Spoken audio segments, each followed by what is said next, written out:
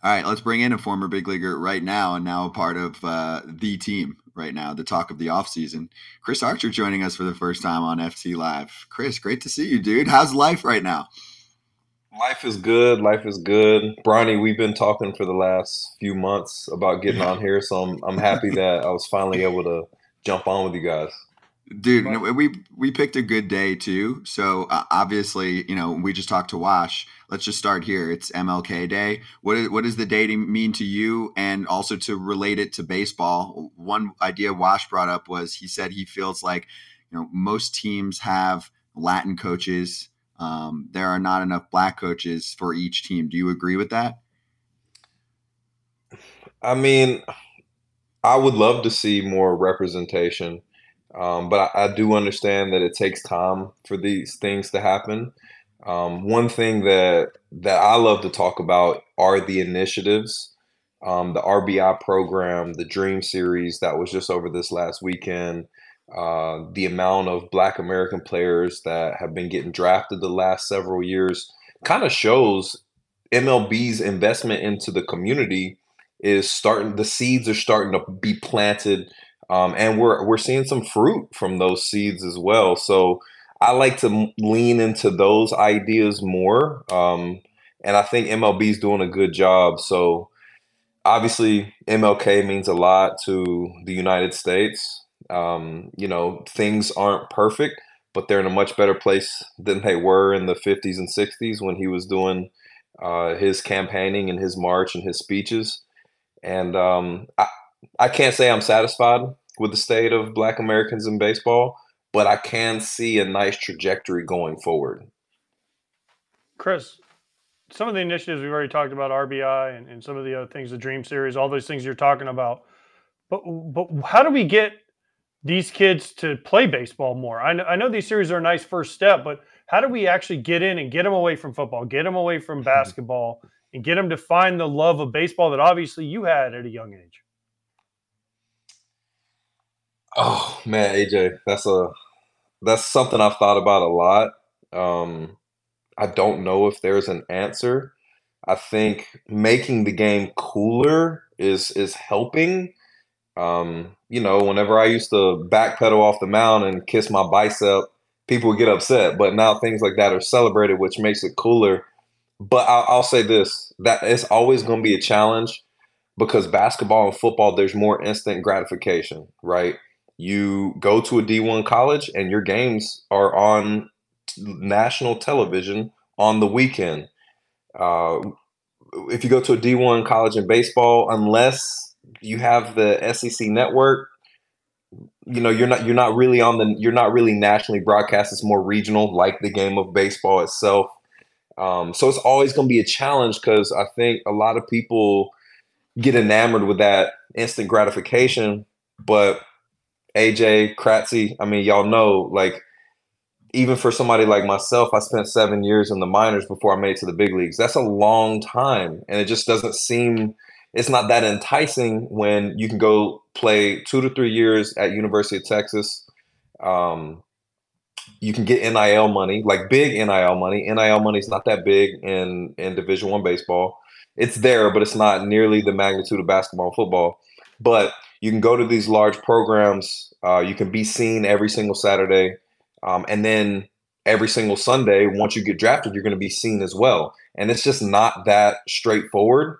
And I think in certain communities, it's more enticing to try to play those sports where you can become famous or monetarily sound or equipped sooner.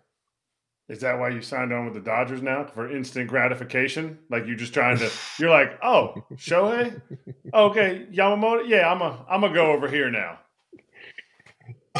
Well, that's funny. That's a great pivot. You guys are getting good at TV. Kratzy, you're getting good at TV, bro.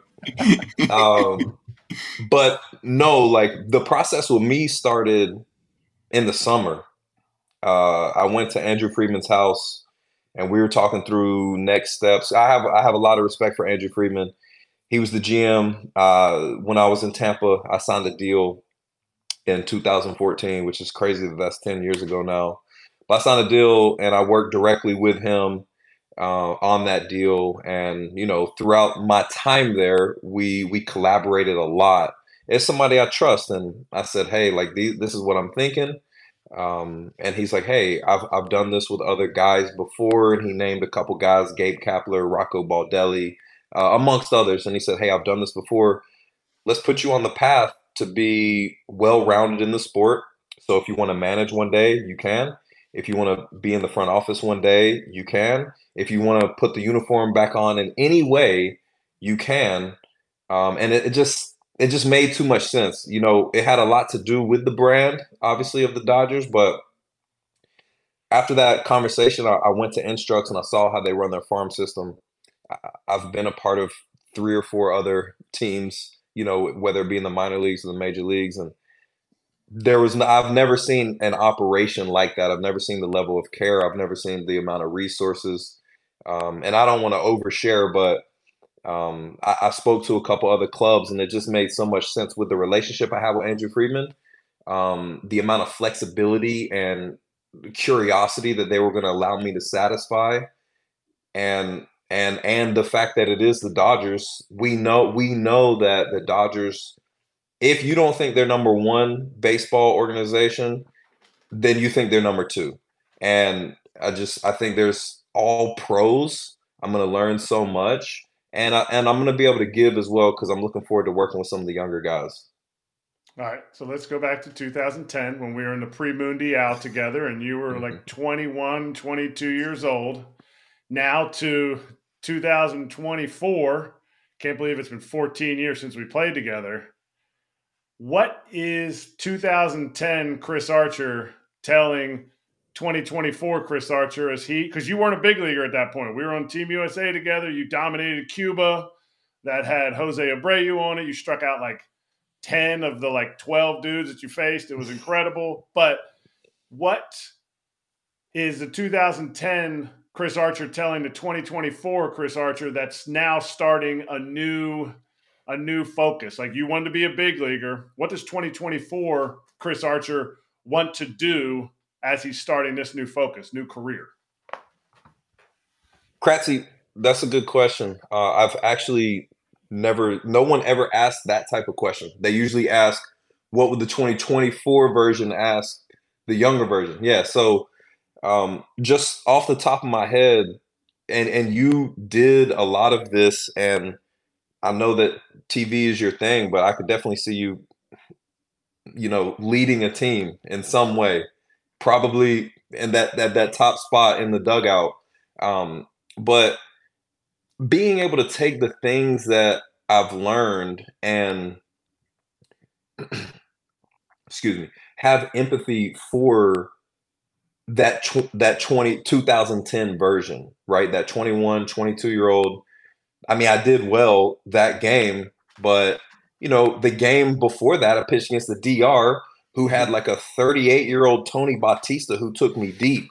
So it's more about channeling, that wide open stance. I hung a slider, like I did him a favor, right? Like, there's no reason I should be even throwing the guy a breaking ball, like. But anyways, it's going back and thinking, okay, yes, there's a lot of success, but how do we handle adversity? How do we get here? And remember, there's going to be bumps along the way. So the younger version of myself is going to have to remind the 35-year-old Chris Archer, be patient. You're working with 21-year-olds. They just got promoted to this level.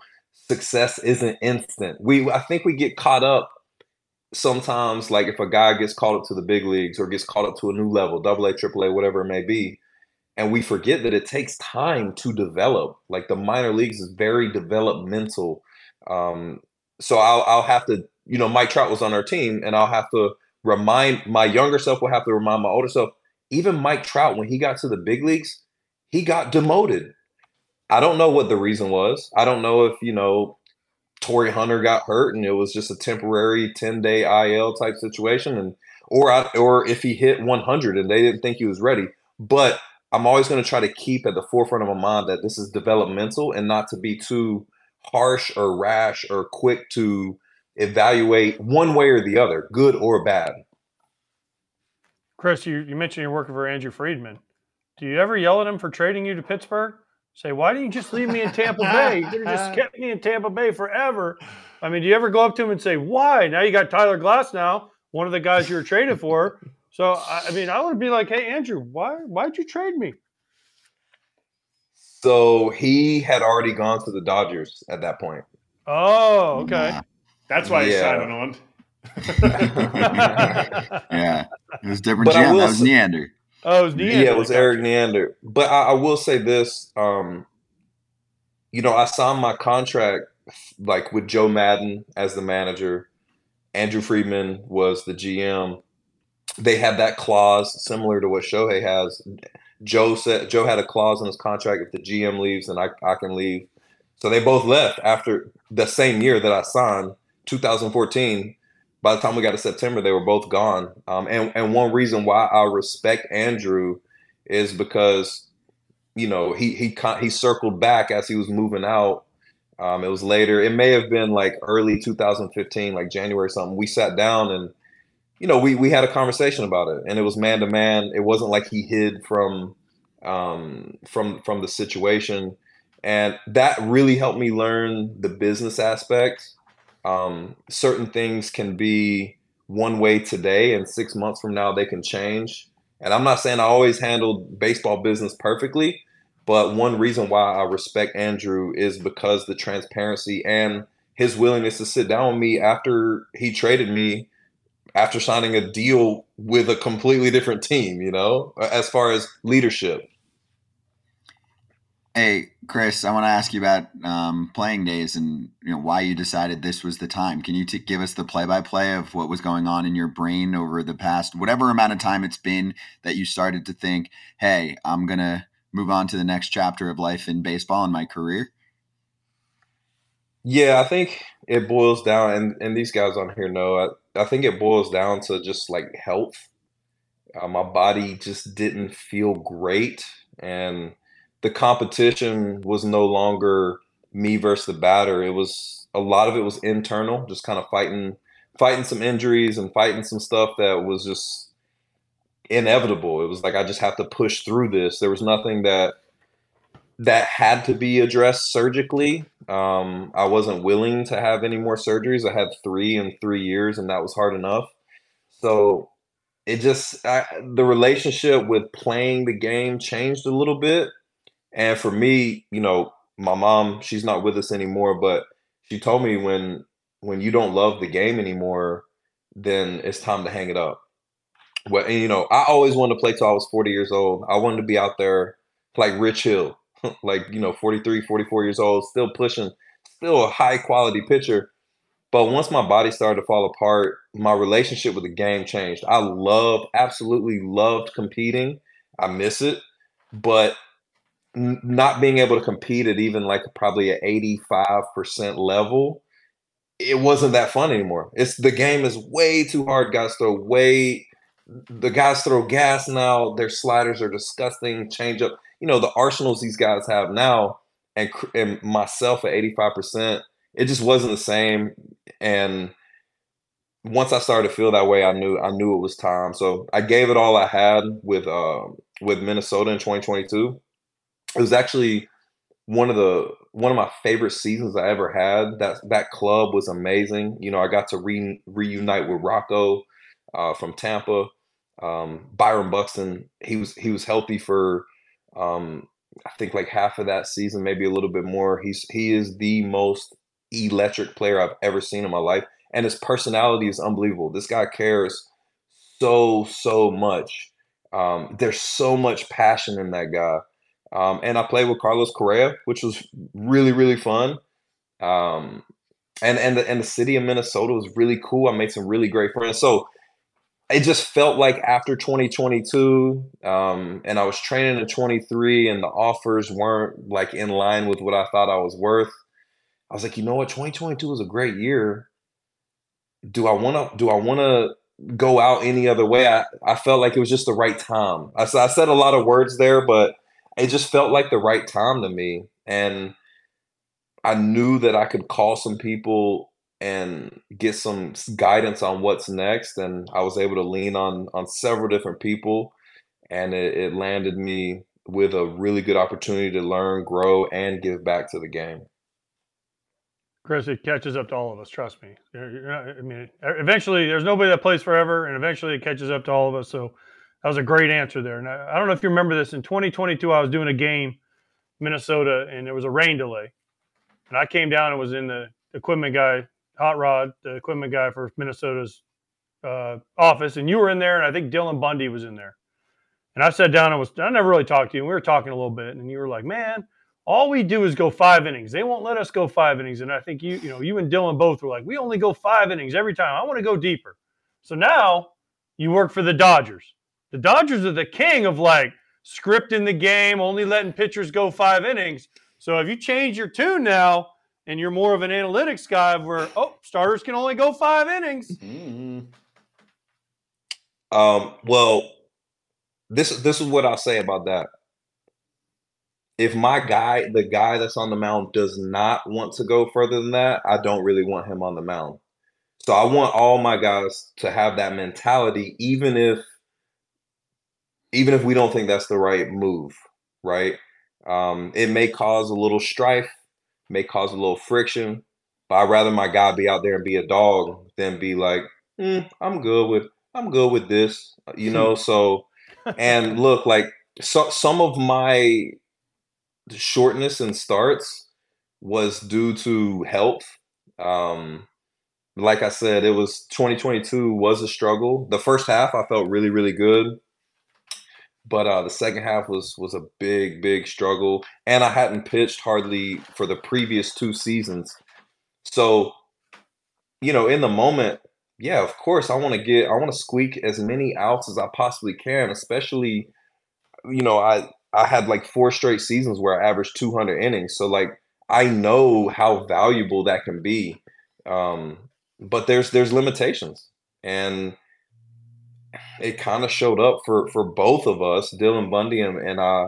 It kind of showed up that being removed a little earlier probably was the best for the team, even though we hated it. We wanted to be out there, and I know Bundy specifically got into it with some different people on the staff, but it was like healthy because it's like, all right, Bundy, I love the fact that you want the ball. Sometimes as athletes we can be a little delusional, but I rather err on the side of delusional confidence than being super insecure. Yeah, well put. All right, so this is the last one I got to ask because I've known you for a long time, and we go back early to your career, and you would do interviews, even I think sometimes from the dugout on an off day that you're not pitching, and because I'll say you won't. People were like, this is the kind of player that we need speaking. We need answers like this, someone who just talks like a real person, not the cookie cutter answers. He's fun. He's exciting. Obviously what you're doing on the mound. So, you heard it at an early age. People were like, he's got to be a broadcaster. I think you might've even, I don't know, maybe you did a game or something like that. So has that been on your mind at all? Or do you really want to take the, more hardcore baseball coaching front office kind of route? Yeah, well, thank you for those compliments, Bronny. We have known each other for like 10 plus years. Yeah. Back when you were like a little skinnier, now you're all ripped and jacked and stuff, wear your hair differently. They were making fun of me. Please don't. They were making fun of me. I looked like I was 14 on MLB Network. I was like, dude, Chris, he just wears tighter shirts now, okay? He just wears, he went from medium shirts to extra small shirts. I know that trick. I have the same problem. It's a Euro fit. Slim fit, ultra slim. Hey, Chris knows. Chris is jacked too, so he knows. But no, I think the nice thing about the job that I landed with the Dodgers is it allows me flexibility. So I confided in Gabe Kapler a little bit. He's a close friend of mine. We connected in 2012 in spring training. And we've kind of just stayed connected throughout his whole journey and he's in the front office now, but he's managed 2 clubs. He's been the farm director. He's done broadcast. He's kind of touched it all. And, the flexibility with this position that I have with the Dodgers, it allows me an opportunity to do other things. So given the right opportunity, as long as there was no conflict with the Dodgers, because I do want to take that serious. I don't want to be I want to be in rooms where decisions are being made, And if that makes the Dodgers uncomfortable, then I might shy away from that for now.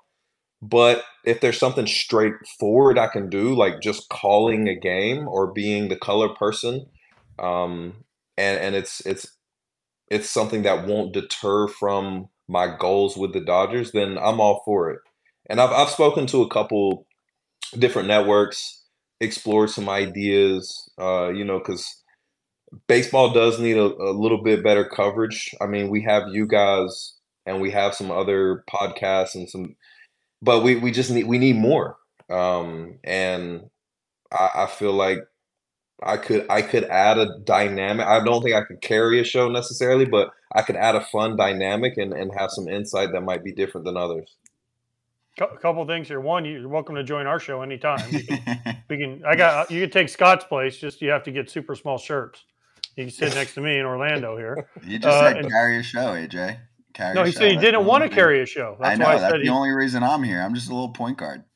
That's why I said you take your place. It'd be perfect.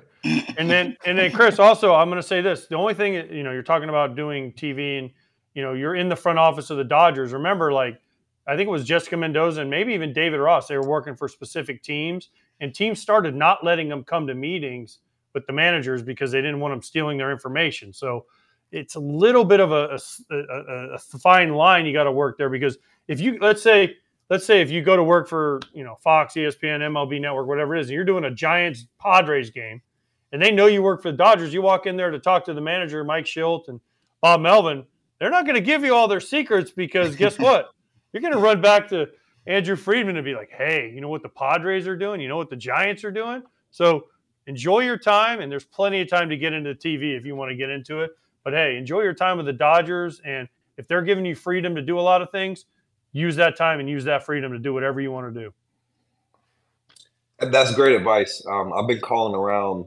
I would rather be really good at this, and in 4 to 5 years, if I want to pivot fully, I'll pivot and be really good at that. I really don't want any conflict, because I do want to see how the inner workings of transactions and free agency and scouting and the draft and trade deadline. I want to see that, I think, a little bit more than I want to do broadcast. But if there's an opportunity to maybe add some color, like I said, not do in-depth hit pieces, interviews. If there's an opportunity to pop on with you guys, like on a semi-regular basis, something like that, and it's no conflict, I'd love to do that. Yeah, that's the spot. I like that. And then ultimately, president of baseball operations, because the big boys are making the big bucks in those jobs. You can make $10 million a year in those jobs. Some of them now, it's not like when you came into the league. You run a front office the right way. See, Anthopoulos just signed for how many more years? He signed through 2031. Hey, he deserves it. He's crushing it. But those jobs are getting rewarded too. So you got a lot of potential to do a lot of different things. So excited to see the path, dude. Obviously great to catch up with you. I know we've been chatting about it for a little bit. So great to have you on. Obviously, you're welcome back anytime. Good to see you, and we'll catch you. Will you be at spring training at all? Yeah, I'll be out in Arizona for spring training. Cool. The one thing about the compensation for GMs and president of baseball ops, I mean, honestly, it kind of makes sense that they're getting paid the way at the level that they are, because they're basically the head of a multi-billion-dollar corporation. So, like, the people that are at that spot in other industries get compensated like that or more. So it kind of makes sense. And then the fact that managers are getting paid more, I think that's huge. Craig Counsell kind of setting the bar there in Chicago. I think that's huge. But we're talking about billion-dollar industries, or billion-dollar organizations, and we zoom out and see it like that. I mean, like, what they're getting paid, it makes complete sense, because I spoke to Sam Fold, and he's like, hey, like, this is nonstop. If you enter the front office full time and give it your all, it's nonstop. You don't sleep. You're going to miss some family events. It just is what it is. But if you want to be great, like, that's what you have to put into it. So I think the compensation is on par. I agree. They're earning their keep. I mean, they're CEOs. That's the way I look at it. They're CEOs. You could say the owner's like the investor, right? Like that's the money. The CEO who's running everything around the team pretty much is the head of the front office there. So I'm with you. Yeah. I mean, those dudes don't sleep. They work freaking every day. We give them shit when it's like Christmas Eve and they sign a player, but you know what they're doing. They're missing family time to sign a player. So I'm with you, man. Great catching up with you. Good to see you. And hopefully we'll catch you in Arizona. Otherwise, back on here at some point. All right. Yeah, thanks for having me on, guys. Appreciate you. See, Chris Archer with us on FT Live. That was great. Good stuff. Obviously, yeah. At a young age, do you guys remember that? Like, he was on ESPN a few times. And, you know, we had him on when I was doing some games in my old gig, and I mean, he was good. I was like, it was, you know, part of this conversation where I'm like, we need more people to speak like this because it's more relatable, and he's young and cool, so it fits. But good stuff. He joined the right team this offseason too. You might get a ring out of it. That's fair.